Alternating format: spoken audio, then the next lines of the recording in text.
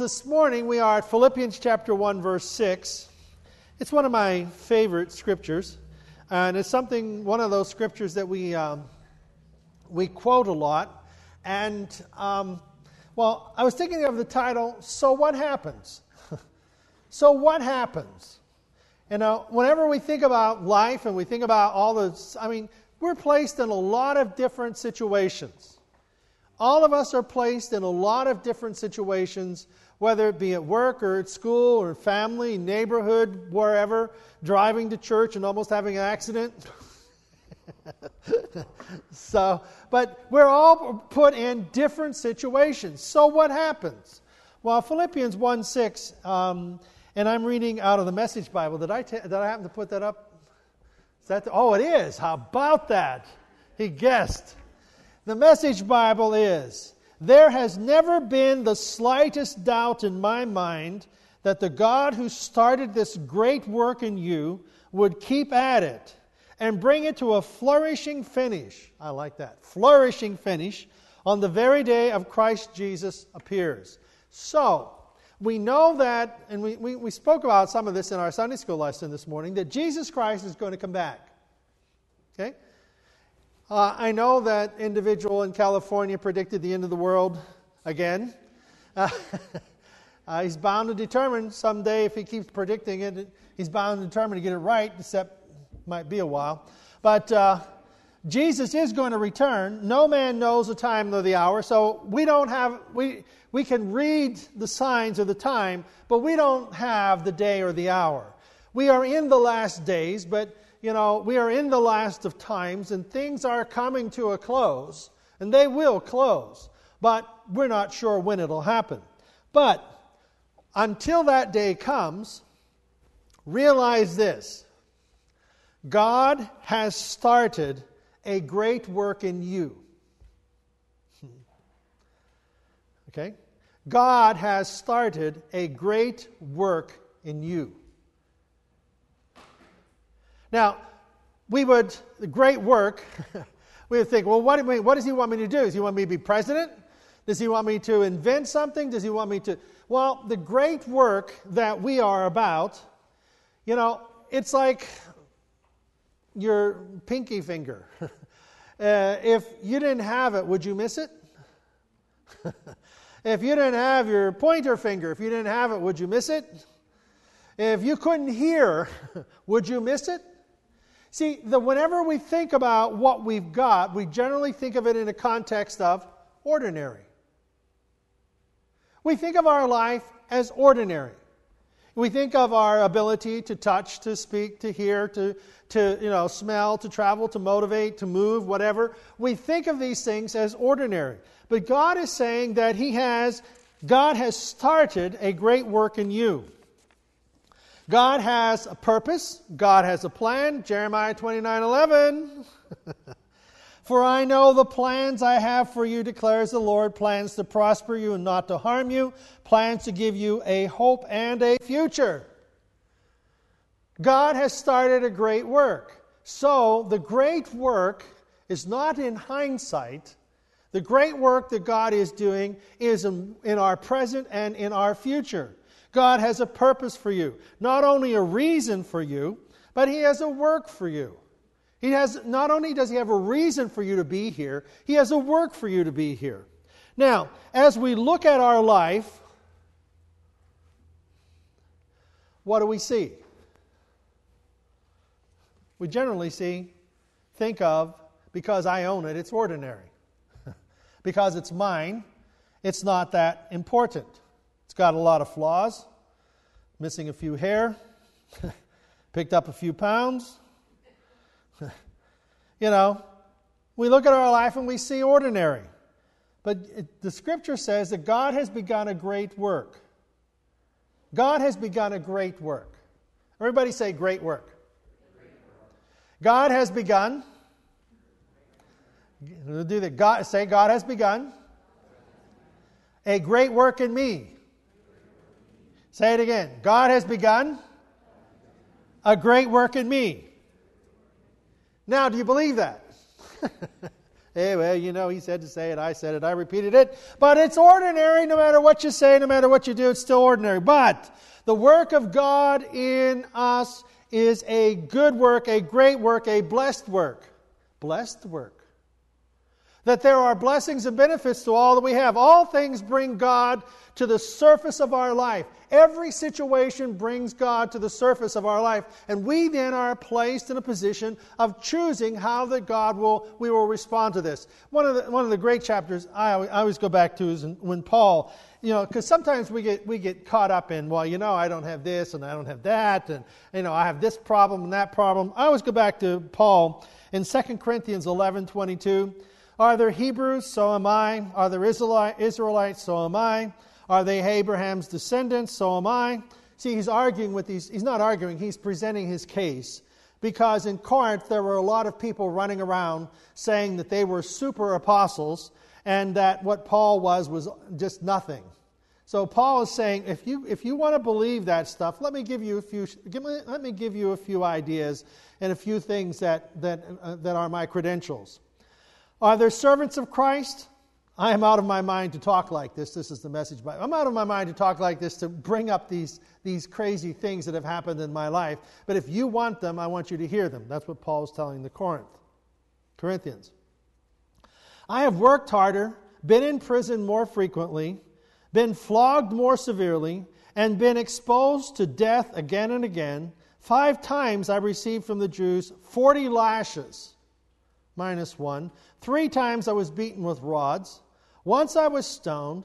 3 times I was shipwrecked. I spent a day and a night floating in the open sea. I have been constantly on the move. I've been in danger from rivers, danger from bandits, danger from my own countrymen, danger from the Gentiles, danger in the city, danger in the country, danger at sea, danger from false brothers. Okay, now, how many have ever been under the impression that once you're a Christian, nothing bad will ever happen to you? You see, it isn't what happens to us, it's what happens in us. And you see, we can look at our life and sometimes things happen. Things happen in our life. Things that we're totally unprepared for, things that we just come out of the blue. We're doing our job, we're doing our life, we're doing things and just bad things fall. Anybody ever happen? Okay, well, we have this little video about this guy who's he's an auctioneer, and it's in Italian, so it's kind of hard to follow. And it has the subcaps to it in English. But he's an auctioneer, and he's auctioning off this vase, and it's worth millions of dollars, okay? And so the process and the bidding and all that is going. So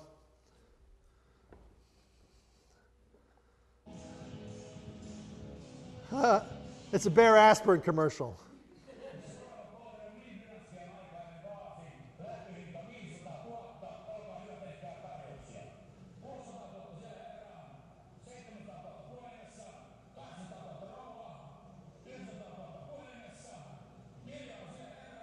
$1 million.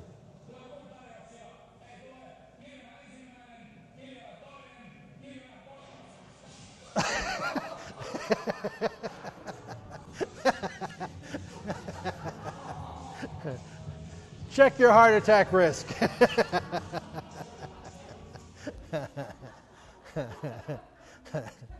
So do you have a heart attack? $1 million vase, and you just busted it. All right. See, things happen in our life. Sometimes they're totally unprepared for. When we talk about Paul, and all the things going on, day and night, he didn't set out to, I think this ship is going to sink. I'm going to take it. I think that they're going to beat me with cane. Caning. That practice. They take these long canes and they beat people with them. Paul was caned. He said, how many times? 3 times. Beaten with 39 stripes. 5 different times. I mean, these are difficult situations. He didn't go into towns and cities and think, well, what can I do to get beat today? See, what happens in us is more important than what happens to us. Our position in Christ is one God has given to all believers. Remember last week we talked about kings and queens? had 2 crowns from Burger King. And what would be the position of an individual if you were king and queen? What position would you have, and how would you approach life from that position? Now, the challenge, remember, is how would we possess and how would we approach life from the position of being a Christian? What is our position? How is it that we are to see our life, and how is it that we are to live our life? What is Paul saying to us? What did he tell us in the opening scripture? That there has never been the slightest doubt in my mind that God, who started this great work in you, would keep at it. God is at a great work in you. So from this position of a great work being accomplished in your life, God is at work in you. Well, what about all the difficulties? What about all the problems? What about this thing? What about that? Okay, what about it? As a Christian, from this position, God is giving us the direction.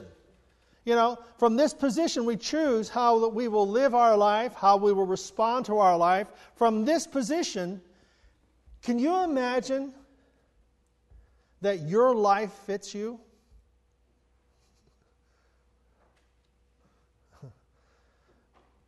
That your life fits you. Now, we like to think I'd do better off as, I'd like to be better off as Billy Graham. Not that old, but that good. I think I could be better off, if I was this or better. But you know what? Who do you imagine you would be better off as? I mean, who do you think you'd be better off as? Well, if I had more money, I'd be better off. Well, I have a little. Oh, it's in there. I didn't bring it out. But the idea is that we often have this. I'd be better off if I won the lottery. I'd be better off if I had this job or lived in this community, or if I had done this, if I had done that, or if I hadn't done this. Well, what if your life fits you for who you are right where you're at? And from this position that you are at right now, God is telling us, choose. Because God is God, what does He have here? God, who started this great work in you, will keep at it. If our life fits us, and from this position, not from being the slave of society, and Paul, he writes to the slaves and he says, serve your masters well. Don't let your masters dictate who you are. From your position as a Christian, you are to serve God well. Your life fits. God has begun a great work in you, and He's going to keep at it. So, your life fits you. Now we make something out of it. That's hard. Because we often look at the circumstances, shipwrecked, beaten, breaking the vase. We look at circumstances to dictate our position. Our position has nothing to do with circumstances. Our position has everything to do with the Word of God and how that Word is in our hearts and in our minds to approach what happens in our life. We by nature are dead in our trespasses and sins. Just as in the beginning when God created Adam and Eve, He breathed into Adam the breath of life and Adam became a living soul, that Adam did not have the power to bring the breath of life into him.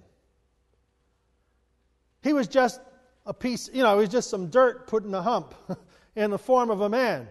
God breathed into him and made him a breath of life. God breathed into us, and we have the breath of God in us, and because of that breath in us, we will live forever. The breath of life in us, and when Christ forgives us of our sins, we are in a position to live life that fits exactly who we are, living according to the principles of God's Word, living by those principles to make the Word of God alive in us, and causing our life to take the direction of the Word of God, not the direction of the circumstances. You know, I was thinking with all this rain in El Salvador, I was thinking of this one pastor that we go and visit when we're there. He's kind of like David. He's his mentor. Calls him his mentor. And he has a second grade education, and he pastors a church in rural communities. And his house is like a pole barn. It is open on 3 sides, and there is only one room that is enclosed, and that's the bedroom. And it's probably a 10 by 10 area. That's the only place in his house that is enclosed is a bedroom. He has one section of that poled area, has a wall there, and that's where they have their plates and stuff. They don't have plates, their belongings. Just one wall. And all the rest of the place is open. And I thought of, wow, how would you survive in 3 weeks of rain, living in a place like that where you could never dry out? You know, I mean, it was just, you know, and he's not alone. I mean, a lot of the country is like that. And some of the people who do have houses, can you imagine your entire family and your extended family coming to your house, and your house is a 12 by 12 square with a roof on, and everybody staying inside? Well, just as a downpour. You know. And this this guy, Miguel, he's a great man of faith. His church is they built it recently, and it has a metal roof. And when we were there last, you could see where the sunlight was coming through the roof. And I asked David, I said, "What are all those holes in the roof?" He says, "Oh, that's where people, while they were having church, they threw dynamite on the roof of the church, and trying to blow holes in the roof." And this Miguel is a great man of faith. He was one drunk came into his church one day, and went up on the platform, pulled out his machete, and was going to cut his head off, right in church. And Miguel, who is a pacifist, got down on his hands and knees and said, "If you must, you must. And God will take care of us." And it was like, and we look at our life and we say, "My life doesn't fit. My life doesn't fit." It's because when our life doesn't fit, we don't believe that God is doing a good work in us. When our life doesn't fit, we don't believe that God is at work helping us and working through us, because we're not living in that position, that place where God has us to live. And that is that God has begun a great work in you, and it isn't the circumstances that determine who you are, whether you succeed or fail. It isn't about failure, and it isn't about success. It's about what God is doing in our hearts and in our minds, that we can see how God is working in us to bless us or to cause us to grow and to develop. Because all of us have needs to grow. All of us have to grow and change from who we are, because we're not perfect. I know that's a shock.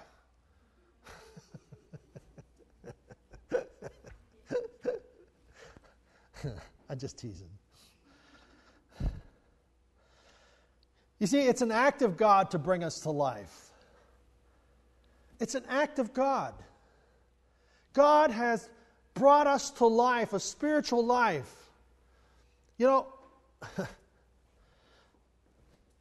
working, I see a lot of people every week, you know, and working with people and seeing them.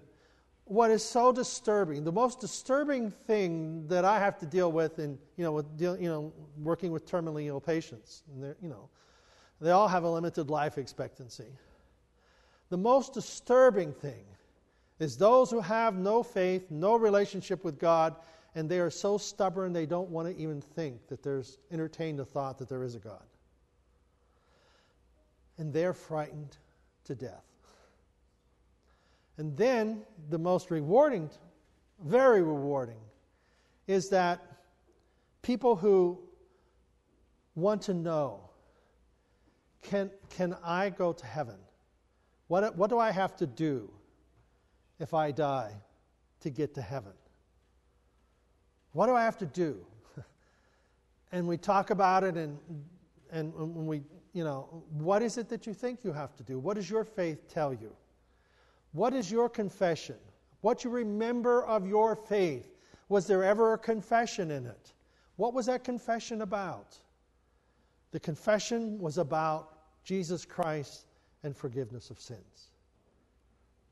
And when people find the meaning of that confession, when people find that place of relationship with Jesus Christ, everything changes. Their illness hasn't changed. Their life expectancy hasn't changed. But they have a whole new perspective of their life. They have a whole new perspective of life and of death, of hope in this life and hope in the life to come. Nothing changed from their circumstances, but their position in their life changed, because now they are a Christian. Now they know Jesus Christ. Now they have hope. I don't give that to them. Jesus Christ gives it to them. And that's the same thing that you and I live with whenever we take the Word of God and apply it to our lives. Our situations may never change, but we see it differently. We respond to it differently. Holy is the Lord, and we sing about it, and it inspires us and tells us that we have hope in this life and in the life to come. It changes our perspective. Our life fits, because God, who has started this great work in you, will keep at it. He will keep at it. And situations may not change, but my position in my life and how I see my life and how I see my circumstances changes. It changes because of the Word of God. You see, we are to choose wisely.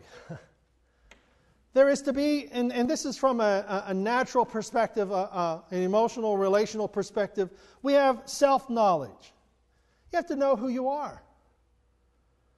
How is your life going to fit if you don't know who you are? Second, self-mindfulness, understanding our motives. What do we do what we do, and why? Is it just for our own gain? Or is it for helping others? Self-vigilance, knowing what makes you tick and what ticks you off. Self-consciousness, knowing how you come across to others. Self-alertness, maintaining your emotions, physical and spiritual condition. Maintaining your emotional, physical, and spiritual condition. Self-alertness. You see, because God is in our life doesn't mean I'm absent. I'm not absent, I'm here. And because I am a Christian and wanting to serve, it means I serve with a purpose. We spoke about that, I think, last week before. We don't have an empty container. We have a purpose for who we are. There is a reason for us being here. There is something that we do in our life, with our life, that is of value to God and to others. And so we have a purpose. So in this place, in this position of life, God is at work, doing a work in us, through us, and changing us. Paul says, there has never been the slightest doubt in my mind that the God who started this great work in you would keep at it and bring it to a flourishing finish. A flourishing finish. See, that's where we pray and we ask God for wisdom, which is an understanding of how wisdom is a general oversight of how things apply and how things are put together, and an understanding, which is the application. We have a godly character in action, and then it goes on in Philippians 1:9. So this is my prayer. We know that God has begun a work in you. Now I pray that your love will flourish, that you will not only love much, but well. Can't read. What's it say? Can't read my writing. So this is my prayer, that your love will flourish and that you will not only love much, but well. Learn to love appropriately. You need to use your head and test your feelings. Learn to love appropriately. Learn to love appropriately. You see, our society, we use word love for what? Lust. MTV. I don't even know what that's even the big thing anymore. But that lustful thing, that's not love. Or if you love somebody, in relationships such as friendships, when people try to peer pressure, if you want to be accepted, you want to be loved, you've got to do certain things in order to fit in. That's not love. The Scripture tells us that we are to learn to love appropriately. And the appropriate love is receiving the love of God in this position. This position of your life fits. God has begun a good work in you, and He wants to bring it to a conclusion, a flourishing finish, when Jesus Christ returns. So in this place, I have to know myself, know who I am, know what I do, why I do it, and know that I am to love appropriately. Appropriately. Loving appropriately is the love that Jesus Christ has for us. He would never ask us to do anything that would cause you for your character and who you are and your relationship with Him to be destroyed. He would never tempt us. He would never tempt us to do something that would be sinful, which is a separation from God, which is... He would never ask us to break our relationship with Him, to go against His Word. Love appropriately. Love that is attached to Christ, that you may be able to discern what is best. Verse 9, that you may be able to discern what is best. See, in this love relationship, you will know, this is the wisdom and this is the understanding of the Word of God in your life, that it will help us to discern what is best. God is with us, and in this position of life, God is giving me a wisdom and an understanding to be able to discern, to know what is best for my life. Why? Because my life fits. God has a purpose and a plan for our life.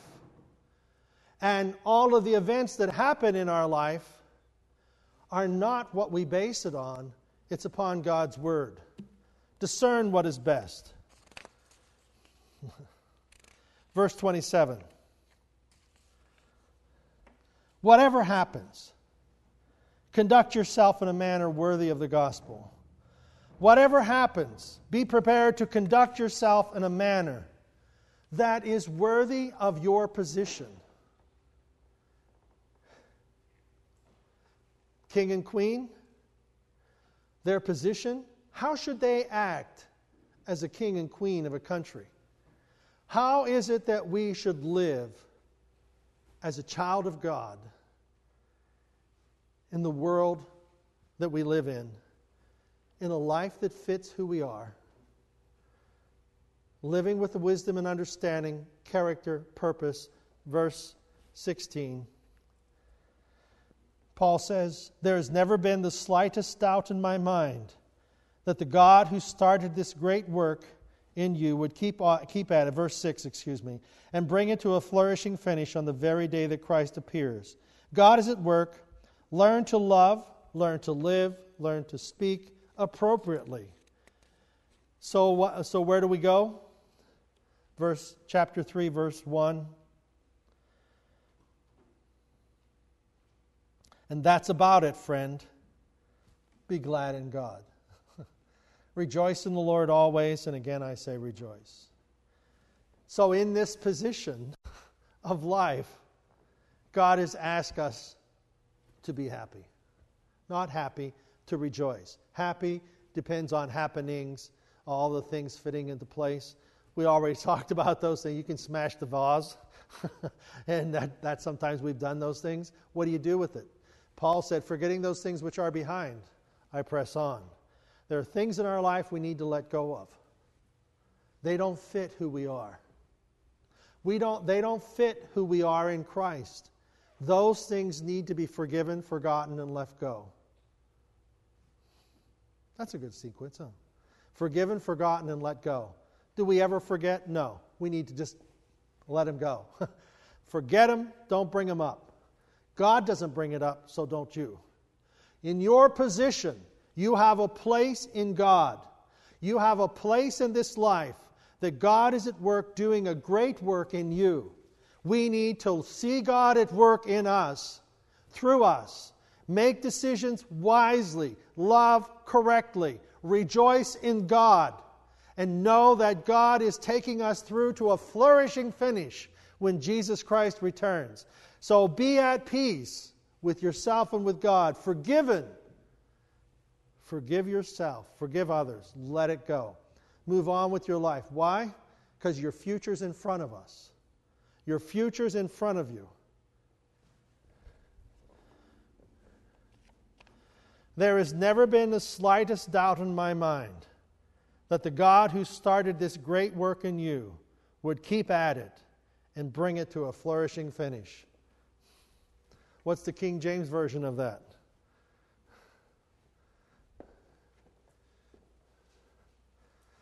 Anybody remember? What's that? Do you know what it is? He who has begun a good work in you will complete it before the day of Jesus Christ. God is at work. What position are you in? You are in a position of being a Christian, a child of God. He has breathed into you the breath of life. You couldn't raise yourself to this place. God has given it to you. And from this place, this position, God is at work. You will live forever. Don't allow the things of life, shipwrecked, beatings, distress, don't allow those to interfere with who you are. God gives us a way of seeing through them, beyond them. God is at work. He's doing a great work in you. God is doing a great work in me. Say it. God is doing a great work in me. And what position do we have? Let's all stand. Should I make all of you come and stand on the platform right here? Change your position? Because in Christ, He changes our position. It's no longer I that liveth, but Christ that liveth in me. Do we see how all this comes together? Do we see how the name of Jesus, every knee shall bow, every tongue confess that He is Lord? I've already done that. There is power in the name of Jesus. So from this position, I pray. From this position, I believe. From this position, I see God at work in my life. I don't understand why circumstances have come, but God is at work. I don't understand why I'm shipwrecked a day and a night floating in the deep. Do you think Paul ever questioned that? He's floating a day and a night in the deep, hanging on for dear life. You think he's out there wondering, what is God doing now? I'm sure he did. So we can wonder, but he says, rejoice in the Lord always. And again, I say rejoice. Be happy in God. What's it say? I like the message. And that's about it, friends.